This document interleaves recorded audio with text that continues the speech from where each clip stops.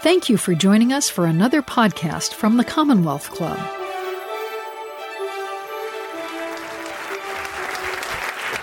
Thank you.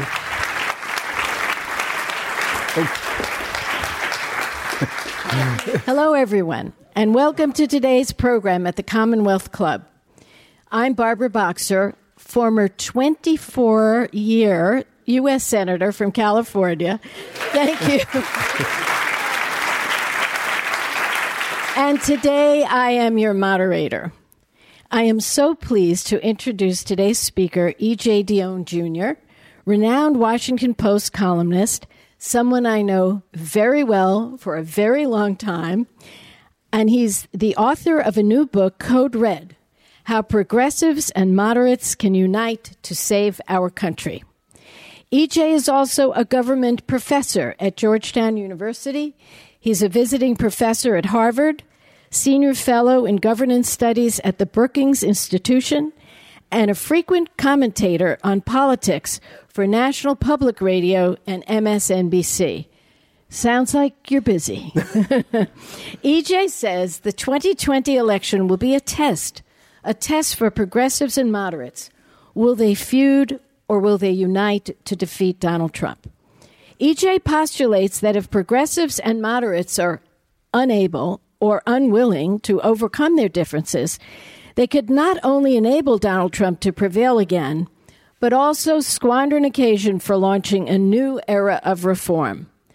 Today, E.J. will discuss what he calls the politics of remedy, one that solves problems, resolves disputes, and moves forward. Please welcome E.J. Dionne Jr. Thank you.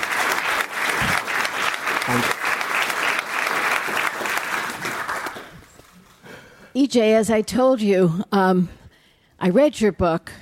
I loved your book. Why don't we stop right there? Then let's have the book signing. And as I also said, I know you so well, and I know you to be someone with a brilliant mind and a very calm demeanor, which is important, I think, today. And I've looked through all the titles of your various books, of which there are many for us all to read. But you had one beautiful title, I thought, Our Divided Political Heart. I mean, that's so calming and such a sweet way of putting it. But now you say Code Red. Code Red. Why? It is a Code Red moment. If I could just say a couple of things before. First, it's so great to be back, to be at the new Commonwealth Club. I've had the gift of speaking here before. And I was told that this used to be the Longshoremen's Union headquarters. So somewhere I hope Harry Bridges will channel a question to us. I am so grateful for my daughter, Julia Dionne, who's here. When she heard Senator Boxer talk about that calm demeanor, Julia might have said, huh? Who are you talking about? And her boyfriend, Devin Stein. And then Tom and Sheila Mann, I have to acknowledge, Tom is not only a dear friend for many, many years, but Tom read this book over and over again, and I can't tell you how awful this book would have been if Tom had not contributed. And his whole family is here, and it's so nice of them to be here. And I want to say something about Senator Boxer at the great risk of making us both look a little older than you might think, especially in her case. Me, I'm not surprising in her case. I met Senator Boxer 40 years ago in Marin County, and I wanted to write a piece on how the theme of the piece was how younger college graduates were going to the Democratic Party, even as older ones were going to the Republican Party. And I was looking around for new successful Democrats. And I asked all over the place to friends, and they said, you really got to meet this cool county supervisor in Marin. And so I found Barbara Boxer. So I called, and we spent a wonderful evening, Senator Boxer, her husband, and I, wandering around community meetings in Marin, and we talked all night. And I just found the article I wrote this morning.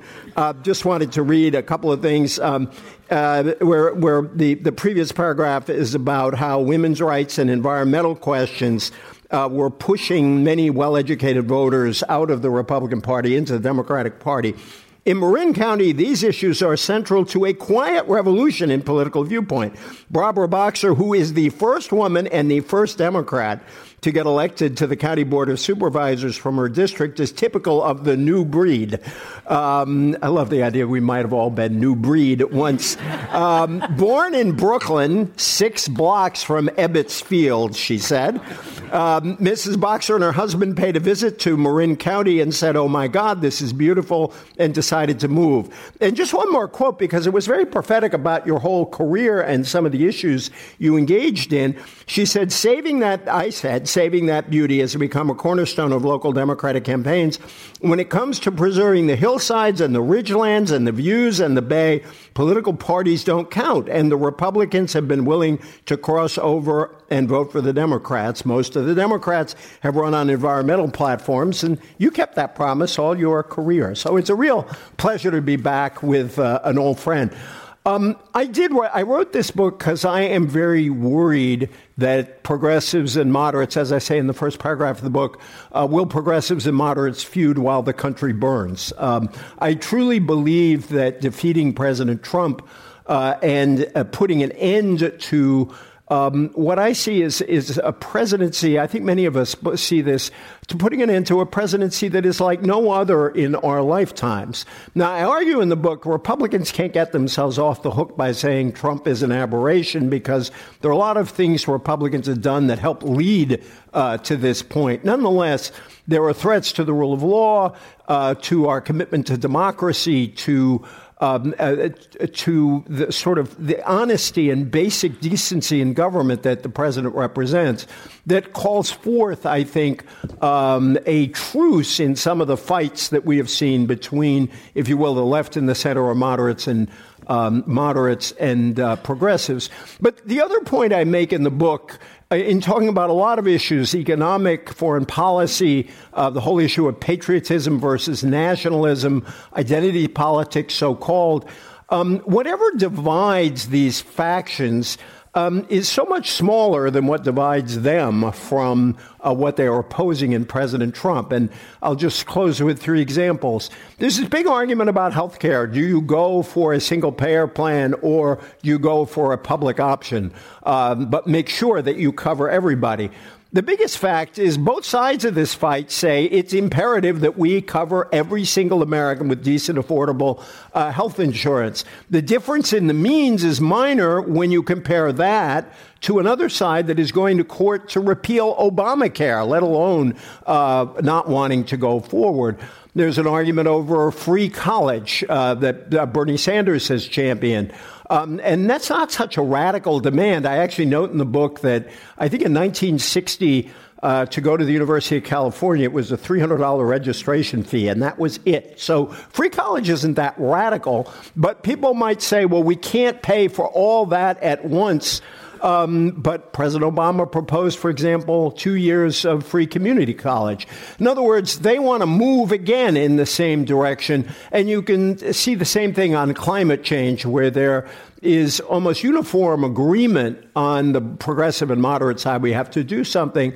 And a Republican Party that was once willing to acknowledge a human role in climate change that has now walked away from all of that. So I wrote the book because we can't afford some of the fights that many of us have been accustomed to for a long time. I'll close with this. I have one chapter where the subtitle about progressives is A Short History of Circular Firing Squads and Enduring Achievements. And one of the points I make is we shouldn't feel so bad. We've been here before. Maybe Harry Bridges could tell us something about that. On the other hand, when we have found ways of coming together, we've accomplished extraordinary things. Well, that's why this book is so critical, because we have to keep our eye on the prize. And what the prize is making life better for people. And the differences are more about pragmatism, in my view. This is me speaking, not from EJ is speaking. Pragmatism. Well, this is your political base here, so they want to hear you speak. Oh, no. I'm kidding. Speaking of my political base. Afterward. Yeah. Speaking of the political base, my husband is here. Stuart, thank you so much for being here today. So, I want to pick up when you start to talk about the difference between today's GOP and the GOP you wrote about it so long ago when you covered me in 1980.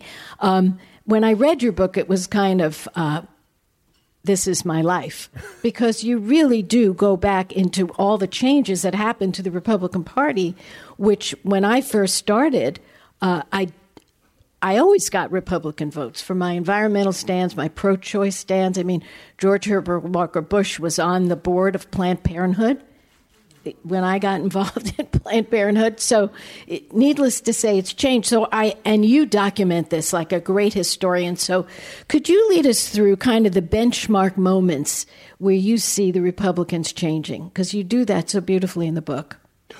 Well, thank you. Since I am here in San Francisco, I've been a political junkie all my life, and I was watching the returns in 1968 on that awful, awful night that Robert Kennedy was shot in Los Angeles. And obviously got lost in the news because the Kennedy death was just a horrible blow. The book actually begins with a quote from Robert Kennedy. But that same night, there was a primary here. There was a primary between Senator Tom Kuechel and Max Rafferty. Yeah. Senator Kuechel represented that old-style republicanism, and he got clobbered that night. And that was one example of what was happening all over the country in the Republican Party from the time Goldwater was nominated in 1964 and then really confirmed when Ronald Reagan was elected. And I make quite a lot of Reagan's famous line that people used to laugh at, that among the biggest lies in the world are, I'm from the federal government and I'm here to help you. And we all laugh at that. And yet it is a truly radical line. Say that to somebody who's on Social Security. Say that to someone who is on Medicare. Say that to someone who started a business with an SBA loan. Say that for somebody like me who went to college on the National Defense Education Act, signed by another Republican, Dwight Eisenhower. And that the Republican Party, even before Trump, had more and more abandoned the idea that there is a substantial role for government in solving public problems. And it's the Republican Party's history from Lincoln to TR to Ike includes even Robert Taft, who Mr. Conservative acknowledged after World War II there was an important role for government to play in providing housing. He acknowledged there was a role to play in health care. And so this radicalization has really left those on the Democratic side who want to debate how to solve problems without a willing and able interlocutor. And one of the reasons why debates inside the Democratic Party are so fierce is a lot of people who would have been moderate Republicans 20, 30, 40 years ago are now Democrats. I actually met with a bunch of the newly elected 2018 members from suburban districts, and I looked at them and I said, 30 or 40 years ago, a lot of you guys would have been liberal Republicans. Half of them were deeply offended at the thought that they'd be a Republican at all, and the other half acknowledged it. But that's what's happened, and that's why I want this version of republicanism to be defeated, so we can have a conservative party that once again says, we're conservative, we're pro-business, but we want to start engaging again in solving some of these problems. But unfortunately, I've written, as you said, over the years with some real respect for conservatism. I know why people love Edmund Burke. I got a kick out of William F. Buckley, too, even though I disagreed with him passionately. But this is a form of conservatism that is not helping our country in any way, and I want to see it defeated so they can regroup. There maybe from now on we can call them Romney Republicans. Yeah, I hear you. Well, you just walked right into my next question. You're so good at this. You do trace the Republican Party, and I thought your point about 1968 and what happened in the primary here is extremely instructive. And that goes way back.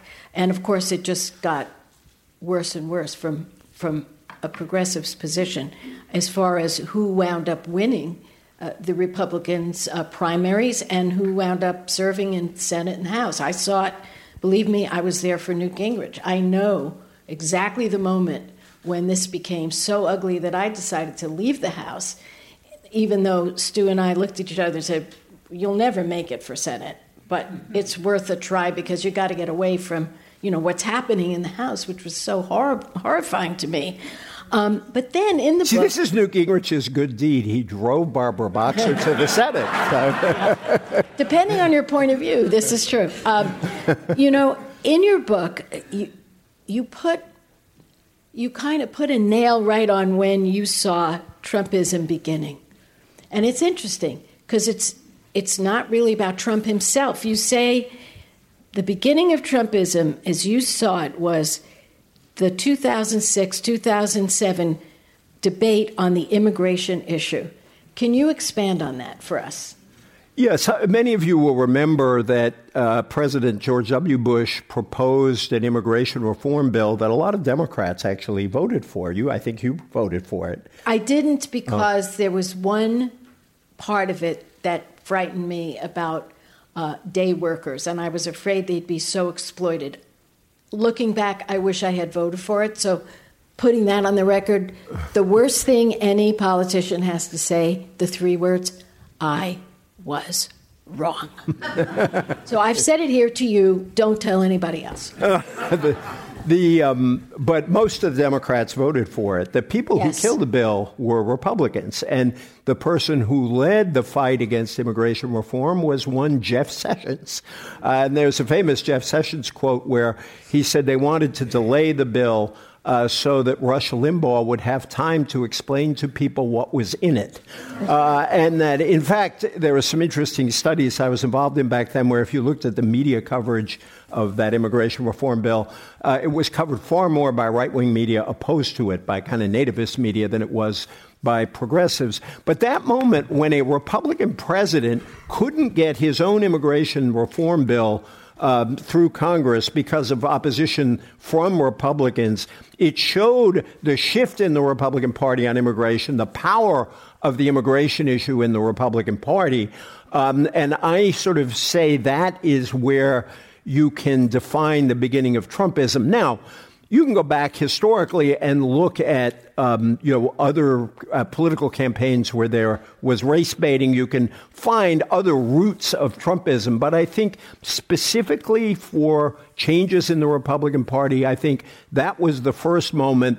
And the second was Sarah Palin, the choice of Sarah Palin by John McCain for the vice presidency. McCain, somebody I, like so many people, admired, even though I had some disagreements with him. I thought that was I thought it was bad for his campaign in the end. I thought it was bad for the country, that choice. But you could see in many of the things Sarah Palin said echoes of what Trump would say. And then the party itself, the third moment, is when Trump engaged in, became the leader of the birtherists, denying President Obama had been born in this country. By the way, there was a poll in that period that showed 6% of Americans think he was ineligible to be president because he was born in Hawaii.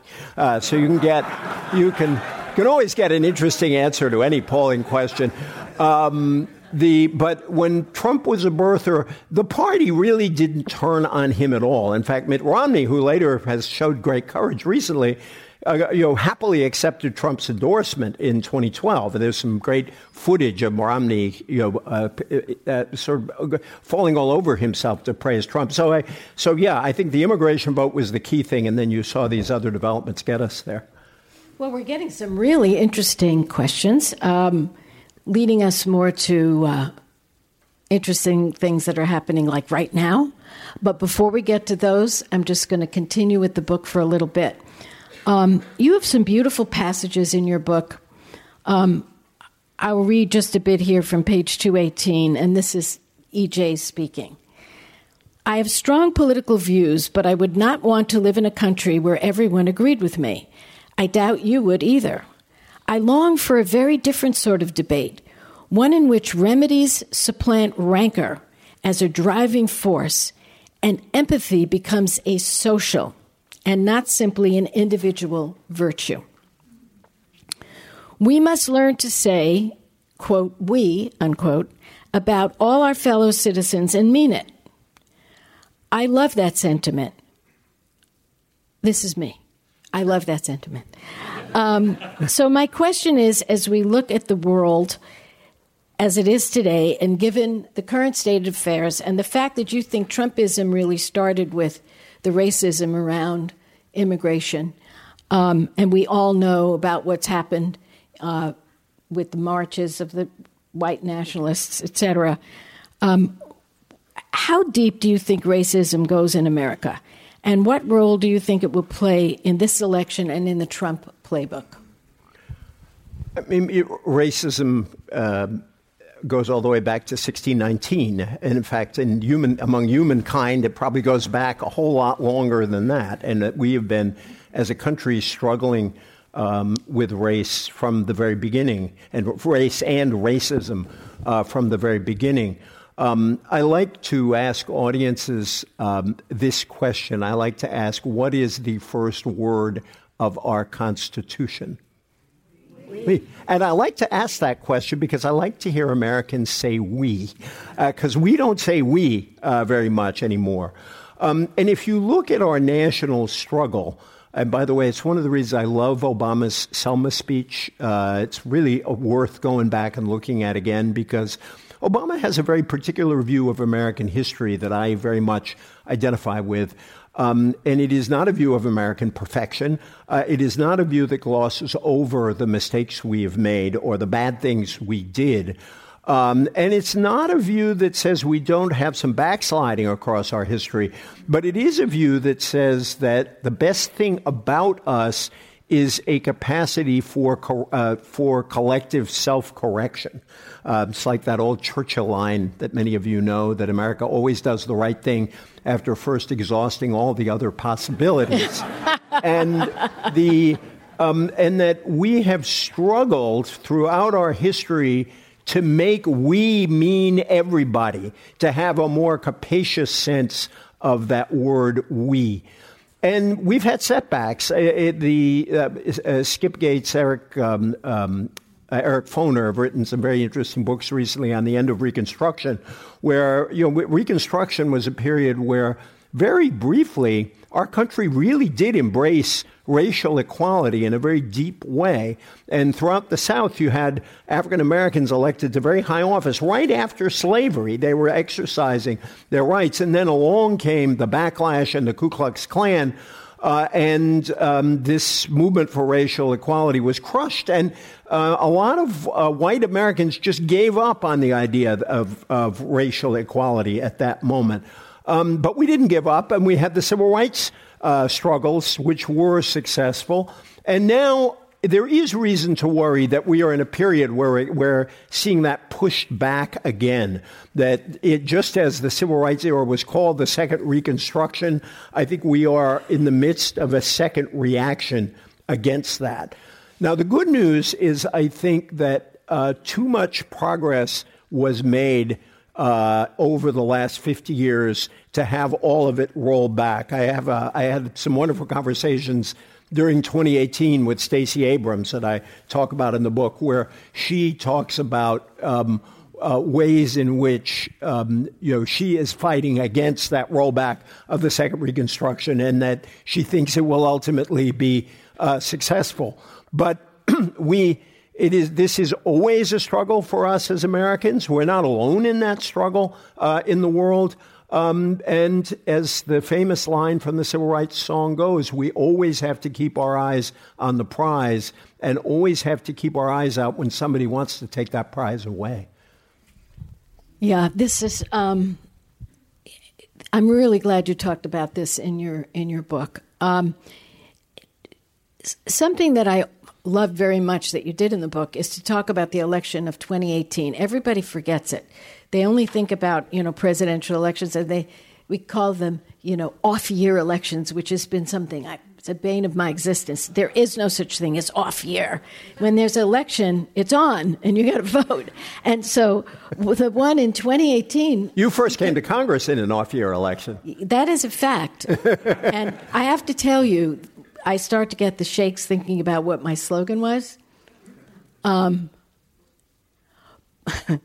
And I ran, and part of my district was San Francisco. This is what I said. It was on signs all over. Barbara Boxer gives a damn. Ronald Reagan doesn't. That was how I got elected. Now, the thought that I would even have done that scares me. How did I ever manage to get elected with that? But we did.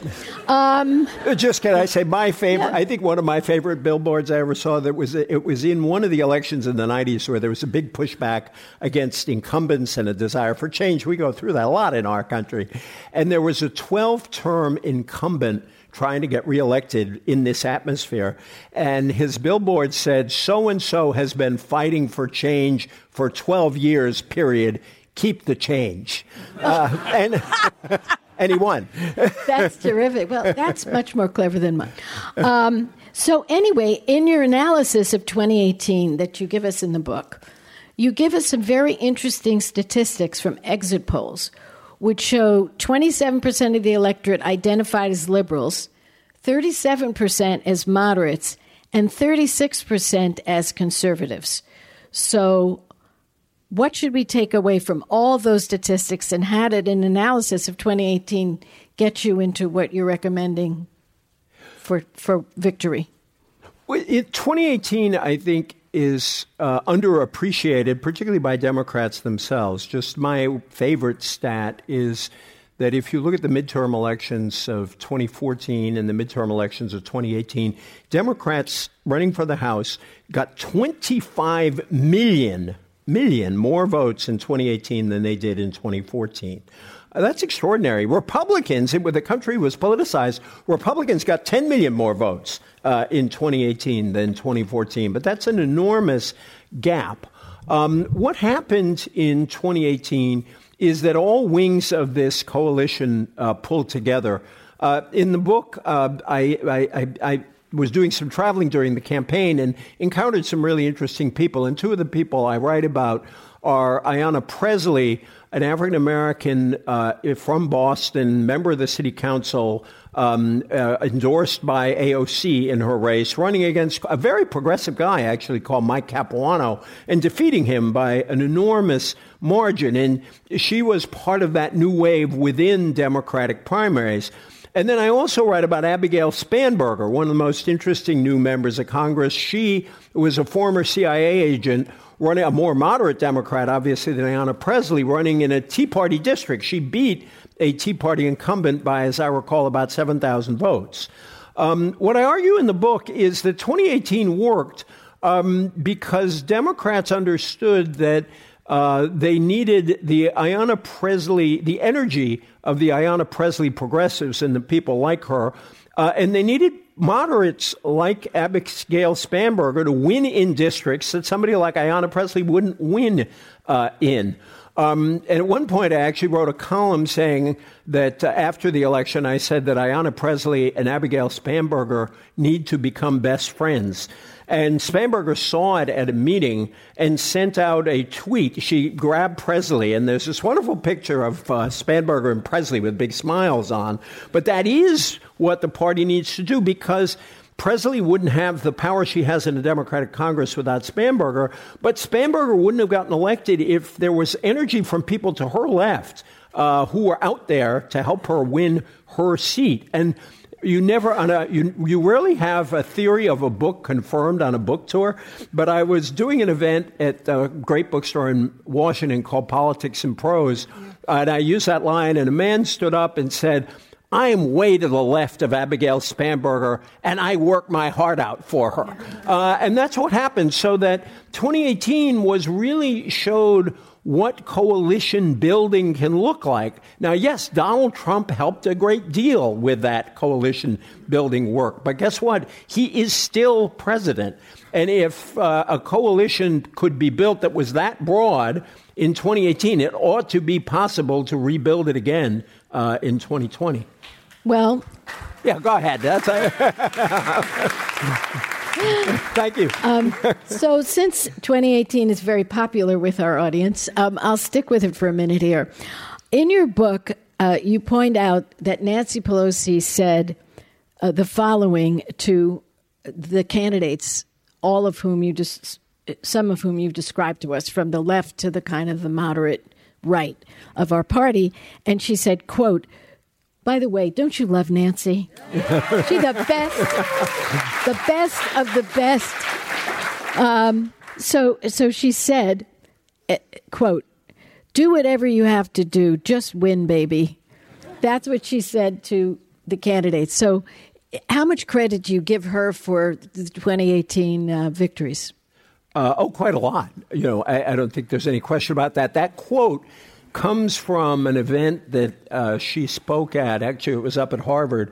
And as you recall, there were a number of people, including Spanberger, who said that they wouldn't vote for Pelosi as Speaker because Pelosi was unpopular in some of the more conservative districts. And so somebody asked the question at this event, what do you make of all those people who are saying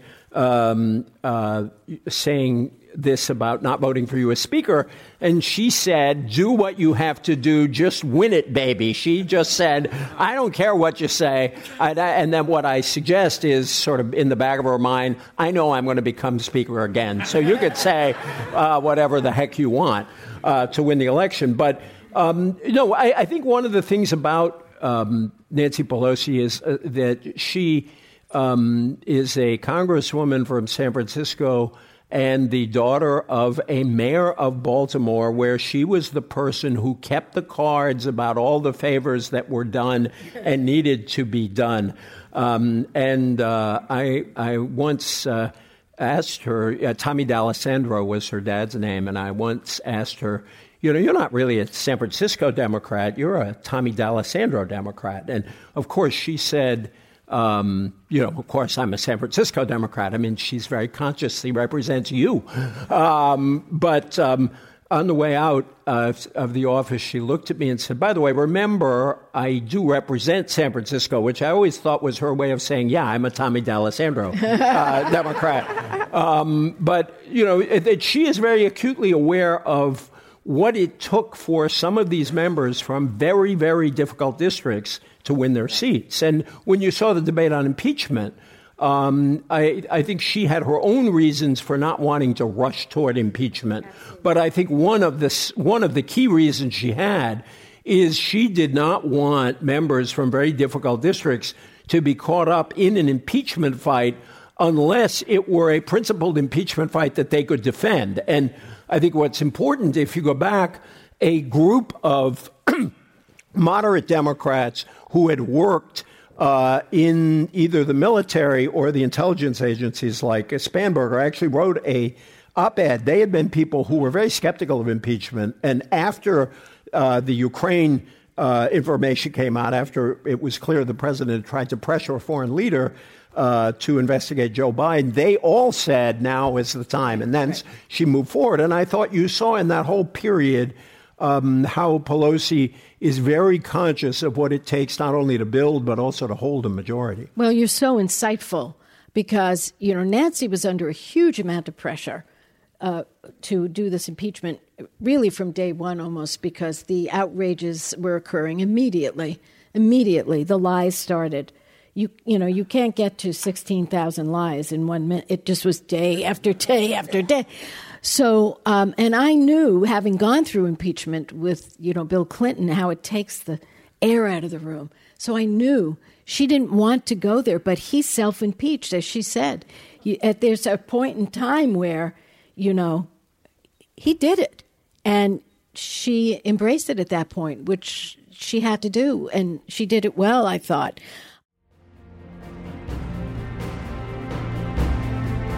You are listening to the Commonwealth Club of California. Hear thousands of our podcasts on iTunes, Google Play, and Stitcher. Learn about our travel programs to exciting domestic and international destinations. And when you're in the Bay Area, please join us live for any of our 500 programs each year.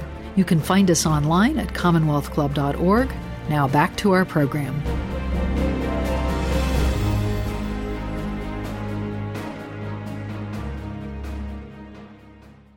What I want to get to is a question about the Electoral College. Not to get us all depressed, but we've already gone through a couple of elections where the winner lost.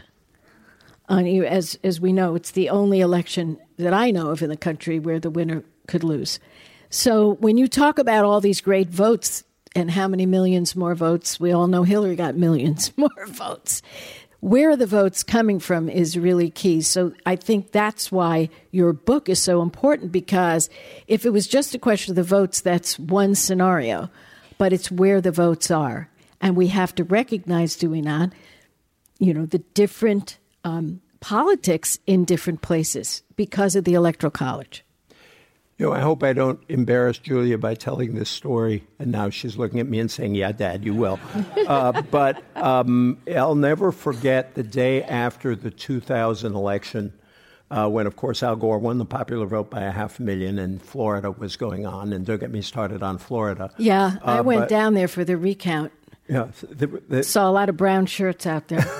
Scary. And so I'll never forget, Julia came up to me that morning in our kitchen and said, but Dad, doesn't the candidate who gets the most votes win the election? Didn't Gore get the most votes? And I always said that is as simple and clear a reason why the Electoral College is a terrible idea, but it's a worse idea year by year because of the way population is being redistributed. In the book that Tom Mann, up in the audience here, Norm Ornstein and I wrote, we talked about how, and I repeated this point in this book, I think it's by 2040, 70% of Americans will live in 15 states, which means that 70% of us will have 30 senators and 30% of us will have 70 senators. And that's part of what underlies the Electoral College, because every Absolutely. state gets 2 senators. What's also made it more and more likely that we will get more and more disparities between the popular vote and the electoral vote is the huge split now politically between large metro areas and rural areas. Now, some of that is, I think Democrats have work to do to get some of those rural votes back, but some of it is because, another split in our politics, young people tend to be more progressive, older people tend to now be more conservative. That wasn't always true. The New Deal generation was the most liberal generation right to its death. But with the young people are leaving rural areas because they are coming to places like this where there is opportunity, which means that these rural areas are becoming much more conservative with time. And so I am in favor of the interstate compact, where states pledge their electoral votes to the winner of the popular vote. They need about 5 more big states to get this through, because it's hard to see how we get a constitutional amendment through on this, since it needs to be ratified by 3/4 of the states. But there really is something wrong with a system that, if we saw it in another nation, I think we'd be very critical of it and Right. say, how democratic is this? But what it does do, I think there was an underlying other question there, whether we like it or not, and I don't like it, in thinking about political strategy, you have to be oriented toward getting a majority of the popular vote, which means, like it or not, certain states really matter a great deal right now, and those states are probably above all Pennsylvania, Michigan, Wisconsin, and Arizona, which are probably the states that will decide this election. And so a candidate who cannot carry those states would be a problematic candidate. Well, this Electoral College thing is a mess. You have identified a way to fix it. There will never be, I would say, a constitutional amendment. So this popular vote initiative, which started with John Cosa right here in California, and we don't have a lot of time to discuss the details, but it is a way to get around the Electoral College that is quite fair. So now I'm going to combine one of my questions with one of the audience's questions. Great minds think alike. Good job. Great minds get to pick the questions, too. Yeah. Lucky people get to pick the questions. So, E.J., your strong advice is that the left needs to get together with the moderates in order to win. Now, last week, I heard Bernie Sanders here in the West Coast at a rally, and I listened very intently. He railed against Trump beautifully, and then he railed against what he called the Democratic establishment. And I remember exactly what he said. He said, look at this great crowd. Trump, you should be really nervous. And you know who else should be really nervous? The Democratic establishment. Now, I don't know who he means by that, but I would say I think he means someone like me, who's been around for a while and likes to get things done, be that as it may. That's my feeling. So here's two questions. Is Bernie already going against your advice that you lay out in Code Red?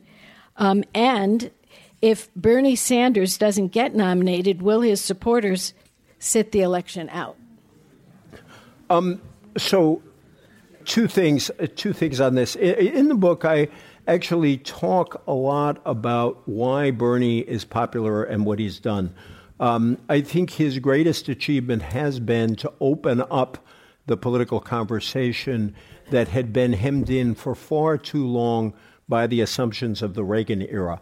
That, after 1980, our whole political conversation moved to the right, and Democrats started adjusting to that. Remember the Atari Democrats and all these other groups, they started speaking the other side's talk. I think that Reagan era, consensus era, is ending because you're now starting to see some Republicans speak progressive talk, or at least try to do an imitation of it. An example would be Marco Rubio's speech criticizing corporations and raising some fundamental questions about capitalism. Now, whether he's serious about that over the long haul is another thing. Nonetheless, I think that's a sign.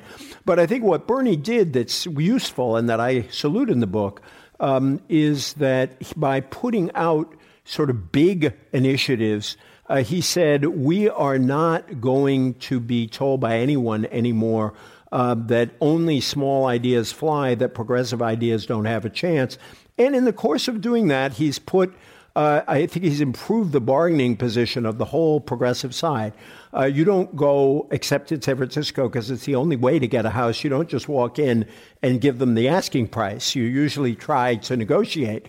And similarly, I think that by setting down markers, Sanders has done something very useful. So that's on that plus side. I, too, have been concerned about the talk about the Democratic establishment. First of all, because if you look at the early primaries, roughly 2/3 of Democrats voted for someone other than Bernie Sanders. So this isn't really about the establishment. This is about a significant, whatever that is. This is about a significant number of Democrats who, for a variety of reasons, some of them about electability, some of them about their own ideology, would go in a different direction from Sanders. Some, like Warren, stand somewhere between those more moderate or center-left candidates or the Buttigieg, Biden, Klobuchar supporters. So he's talking about the party itself, and to win, he's going to need all of those folks to vote for him. And so I would make a case to Bernie Sanders that he is counting on the idea that he can mobilize a whole lot of new young voters who haven't entered the electorate. And Lord knows, I'd love to see young voters mobilize. This book is dedicated to the next generation. So I'm all for that. But I think to win an election, you need an insurance policy of other kinds of voters who are ready to vote against Trump, but are not necessarily liberal, not necessarily left, but voted Democratic in those midterms because Trump violated their basic sense of decency and how government ought to work. And I think that if he does win the nomination, he's going to have to be very conscious of that. And I think if he doesn't win the nomination, it will be because Democrats decide, even some who are sympathetic to Sanders, will decide that it takes another candidate to win that last tranche of votes that Democrats will need to get over, to get a plurality in those critical states. Yeah, but how about the question you didn't answer?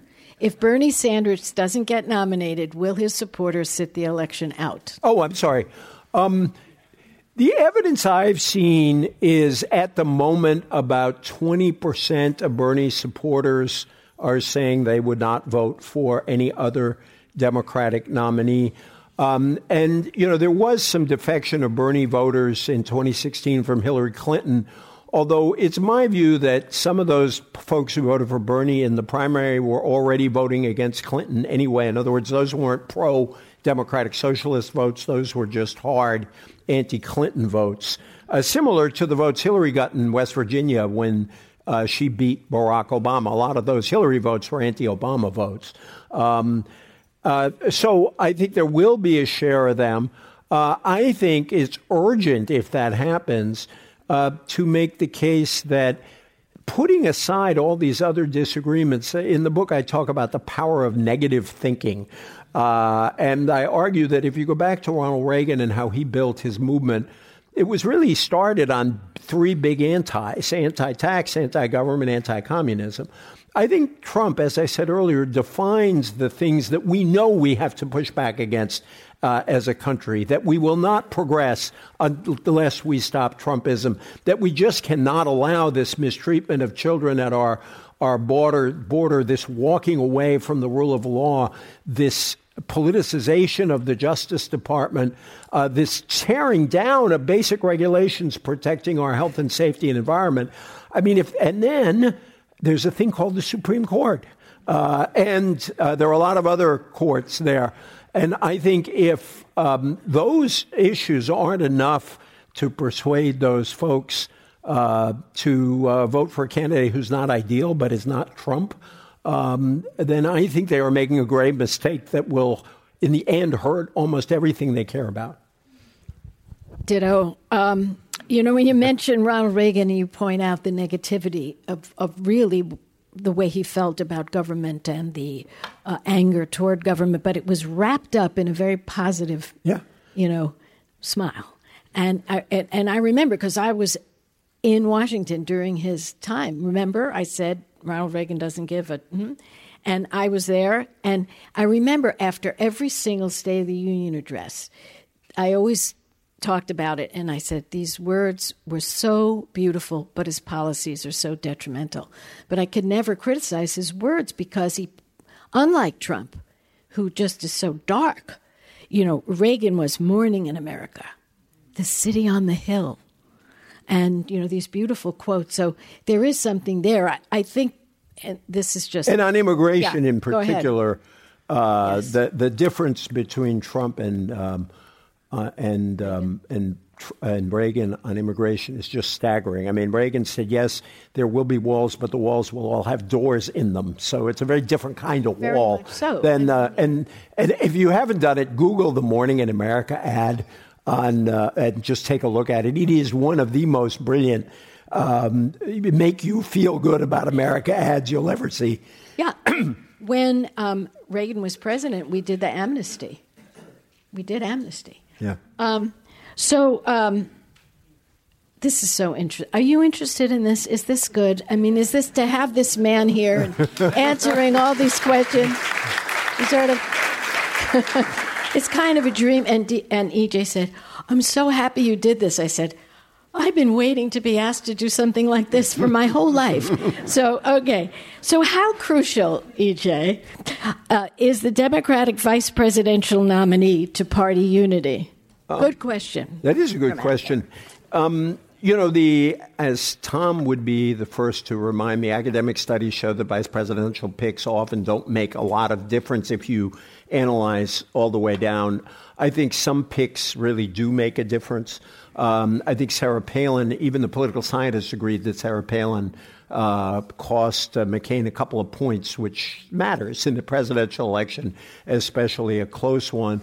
I also think that whatever the exact amount you can count about what a vice president does, a vice presidential pick sends a strong signal. When Clinton picked Gore, he was reinforcing the same message. Two young, moderate guys from the South, they decided to go all in on that strategy. When Obama picked Joe Biden, it was a different kind of thing, that Obama was signaling to some parts of the party that had been resistant to him, and particularly to white working class voters, to Catholics in states like Pennsylvania, Michigan, Ohio, and Wisconsin, among others, that he was reaching out to them. When Reagan picked George H.W. Bush, That was a really smart thing, because he was just putting the two parts of the party together, or that it would his more conservative part and George H.W.'s moderate conservative part of the party.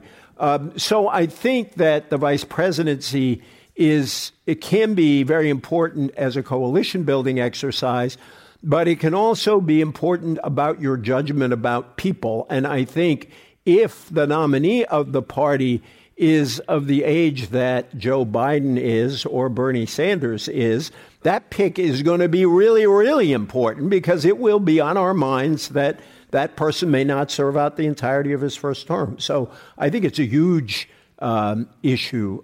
Somebody kindly mentioned, somebody in the audience when I walked in kindly mentioned Tom Friedman's nice column about my book yesterday. Yeah, let's give Tom. That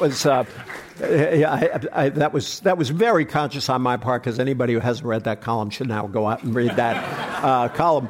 But Tom had a really interesting idea. Basically, let's build a whole government before the election. And I've been thinking that a contested convention or a brokered convention might not have to be a catastrophe. I'll probably be wrong about this.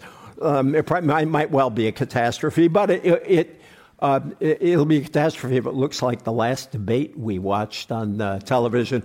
But if it actually led to a kind of bargaining among these wings of the party, where you would agree on the kind of government you would put together. I mean, in parliamentary systems, a whole government is on the ballot, the candidate for prime minister, but there are spokespeople who are, effectively the attorney general or the secretary of state. I think that's I don't think that'll happen, but I think signaling the kind of government you're going to have is a good idea. And lastly, for those afraid of brokered conventions, Abraham Lincoln was nominated on the third ballot. Franklin Roosevelt was nominated on the fourth ballot. We have done a whole lot worse. Yes, I am really glad to hear you say this, because to me, what you say is critical. And what Friedman lays out is basically a team of rivals, which is right. What Lincoln did. And I guess it was Doris Kearns Goodwin who wrote that book. And I think there is something special. I think for us to say, oh, my God, we can't have a brokered convention, or, oh, my God, let's have one. My view is, first of all, let's take a deep breath. It's the election. We don't know where it's headed. If nobody gets enough votes, then we have to have several ballots. That's the rules. Since when do we change? We should not change the rules. Those are the rules. And the rules were, many of them, written by Sanders' campaign after the Hillary Sanders fight. So there are rules in place. So instead of predicting, it'd be terrible or be wonderful, I take the position, let's take it one step at a time. We know that we need to have a candidate that's going to be able to get support from majority of the American people who vote. That's what we know, at least that, and especially in those swing states, which is so important. So you kind of mentioned in passing the debate in South Carolina, so one of our people here sent up this question. As an educator, what letter grade would you give the Democratic Party with respect to your thesis following the South Carolina debate and the state of the presidential primary? So I teach, and I am a notoriously easy grader, and I'd give him at best a D.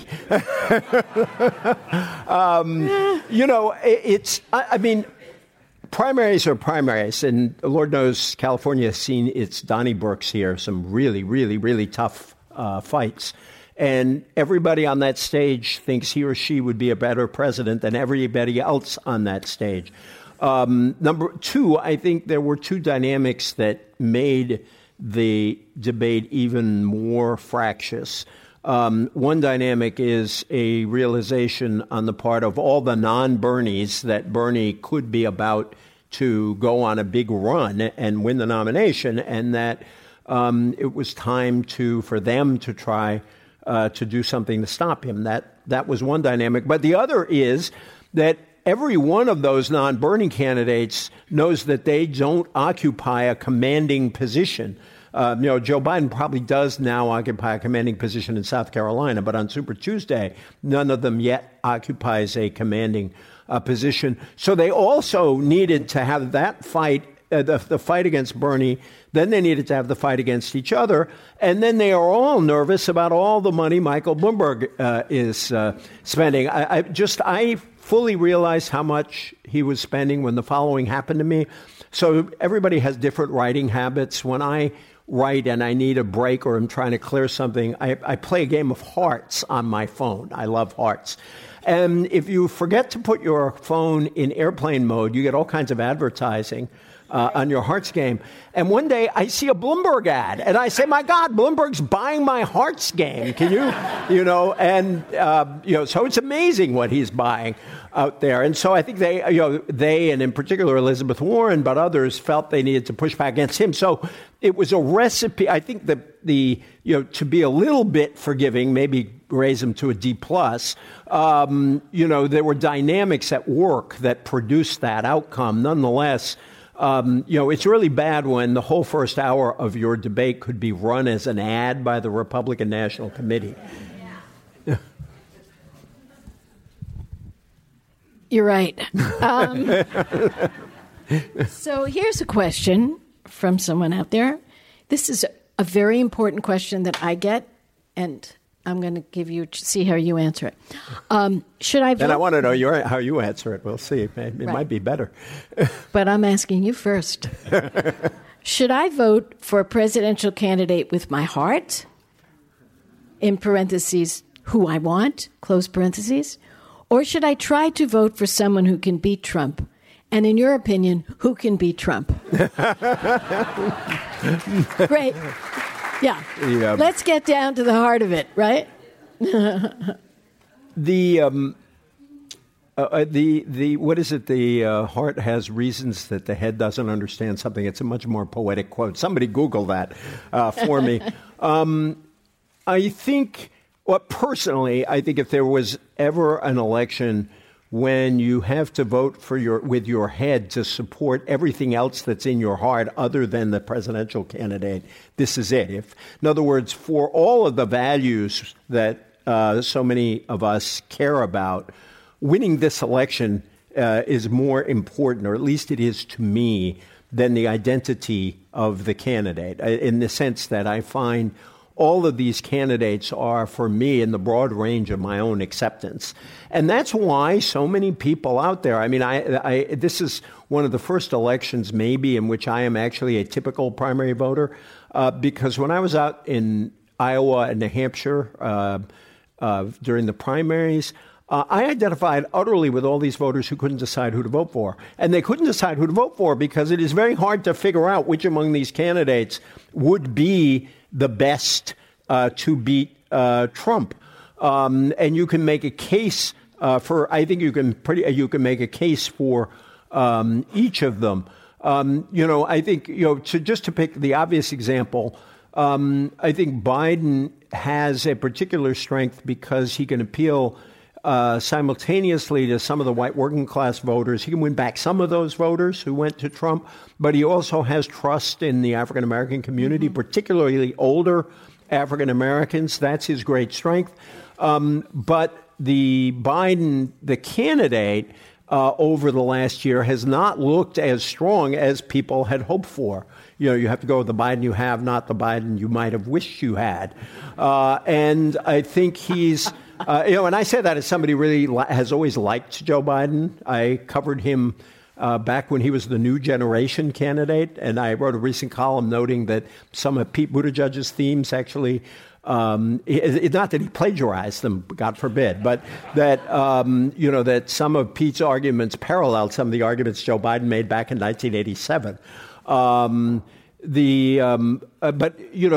Biden has, that's a kind of rational case for Biden, that he can pull together those pieces of the electorate. To pick another candidate that I can make a case like that for, I think Warren is best positioned to pull the party itself together, because Warren does stand somewhere between Biden, Buttigieg, Klobuchar, and Bernie. Pete makes a heck of a case. Pete is somebody I met back when he was 30 years old. He's a really impressive, incredibly impressive person, and you can see that on the stage. What I've noticed, and again, I say this as somebody who likes him too, is that with a lot of audiences, the experience thing really comes up from people who wish him well. And I wonder, is that, does that become a block on him? And his difficulty in getting any support from African Americans. So I haven't, as a voter, I haven't answered that question for myself yet. I mean, that's very convenient for me since I'm plugging this Unity book, but it has, who was it? It was Henry Kissinger who once said, it has the additional virtue of being true. That's so fascinating. Well, my own answer to the question, because it kind of was directed at both of us, is I think South Carolina is really critical. Yeah. Because if there is a decisive winner there, and it happens to be Joe, if it is, I think this changes the equation. No, I think I agree with that. I think so the voters there are going to lead us. It's interesting because, basically you have the I want to say the most left candidate, and the rest are moving in the other direction toward the center. And so, because so many are in that center lane, and Elizabeth trying to put herself between the two, and that's a question for people to decide where she lands on that. Most of the Democrats seem to prefer someone in what I call the pragmatic lane. I call it the pragmatic lane. So I think you should watch what happens, whoever asked the question, and anyone else who's undecided, and then see where you go from there. Because it depends on what lane you're in, to be honest. You know what lane you're in. So you have to figure that out. It's a very important decision. Could I say quickly, sure. I think Please, it's one of the big problems with the way normally people expect candidates to start dropping out after Iowa and New Hampshire. Nobody dropped out this time, partly because of the messed up way Iowa counted. Andrew Yang dropped out. Andrew Yang dropped out. Michael Bennet dropped out. Yes. But you usually expect more fall off and have the race come down earlier. The really crazy thing about this year is that California and all these other states on Super Tuesday vote 3 days after South Carolina. And with all these candidates in, I wrote in a column recently that all the middle ground candidates Sanders is beating all the middle ground candidates because all the middle ground candidates are beating each other. And that when you see this fragmented vote, and with the Democratic Party rules, where if you don't get 15%, you don't get any delegates. So if you get 14.6, you get 0. And with all of these moderates fragmenting all that vote, you could have a whole bunch of them getting 14% and no delegates. And that's why I agree with you that I think after South Carolina, there may be some kind of consolidation. But it's really terrible because the voter has to be attacked. Again, the voter has to hire a bunch of political scientists as consultants to figure out what is the most useful vote I can cast. And while I'm all for income for political scientists, that's a really iffy proposition. So I don't envy you guys having to vote next Tuesday. Yeah, it's all of us. We're all in the same boat, that's for sure. So we're getting down. So I have a quick question. You have to answer it fast. Yes. I was remembering, somebody out there says, I was remembering one of your early books, Why Do Americans Hate Politics? It seems more on point than ever. How do you see it? Yeah, I always say that interest in that book is a reverse indicator for how we're doing as a country. And unfortunately, that book has kind of stayed around because a lot of people hate politics. The biggest, the core argument of that book is that Americans are alienated from politics because we were casting political issues as a series of false choices. Like you couldn't support you either supported a growing economy or you supported the environment. You couldn't do both. You either supported the family or you were a feminist. You couldn't possibly be both, and so on. And that a politics like that is very unattractive. I also, you'll forgive me for this paragraph, but I also talked about our politics as being an upper middle class kind of politics, and I said it was as if it was Marin versus the old Orange County, that politics was dominated by those kind of issues. The difference between this book and Why Americans Hate Politics, and Nicole Hemmer, a historian who reviewed it actually for the New York Times, sort of made a point of this. That book has a lot more affection for conservatives in it than this book does. And my politics were not that different. I was still a progressive. But it was written with a respect for the conservative tradition that I continue to feel at some level.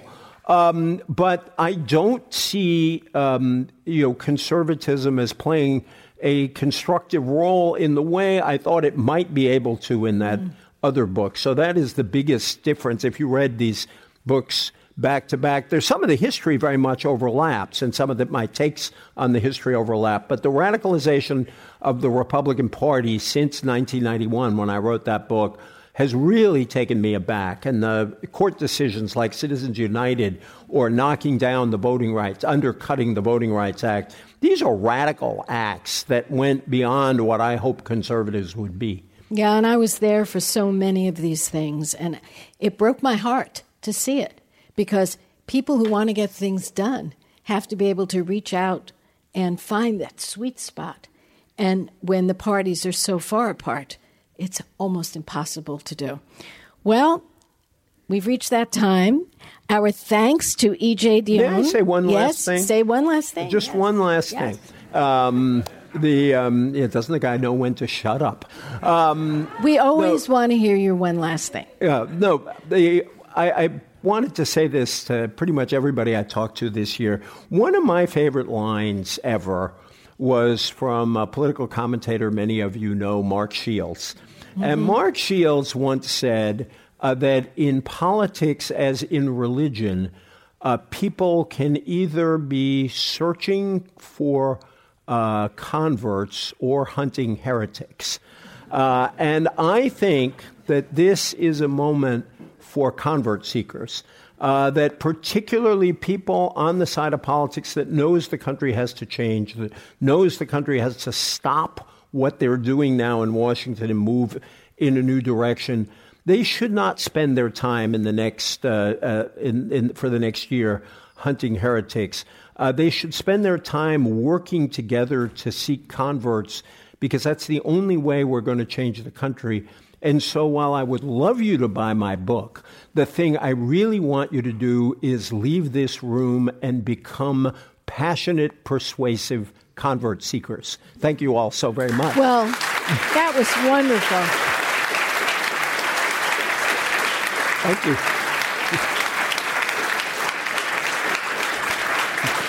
Well, our deepest thanks to you, E.J. Dionne Jr., Washington Post columnist, author of the new book Code Red, How Progressives and Moderates Can Unite to Save Our Country. We also want to remind everyone here that copies of E.J.'s book are for sale, and he will be pleased to sign books outside this room following the program. I'm Barbara Boxer, and now this Commonwealth Club program is adjourned. Thank you.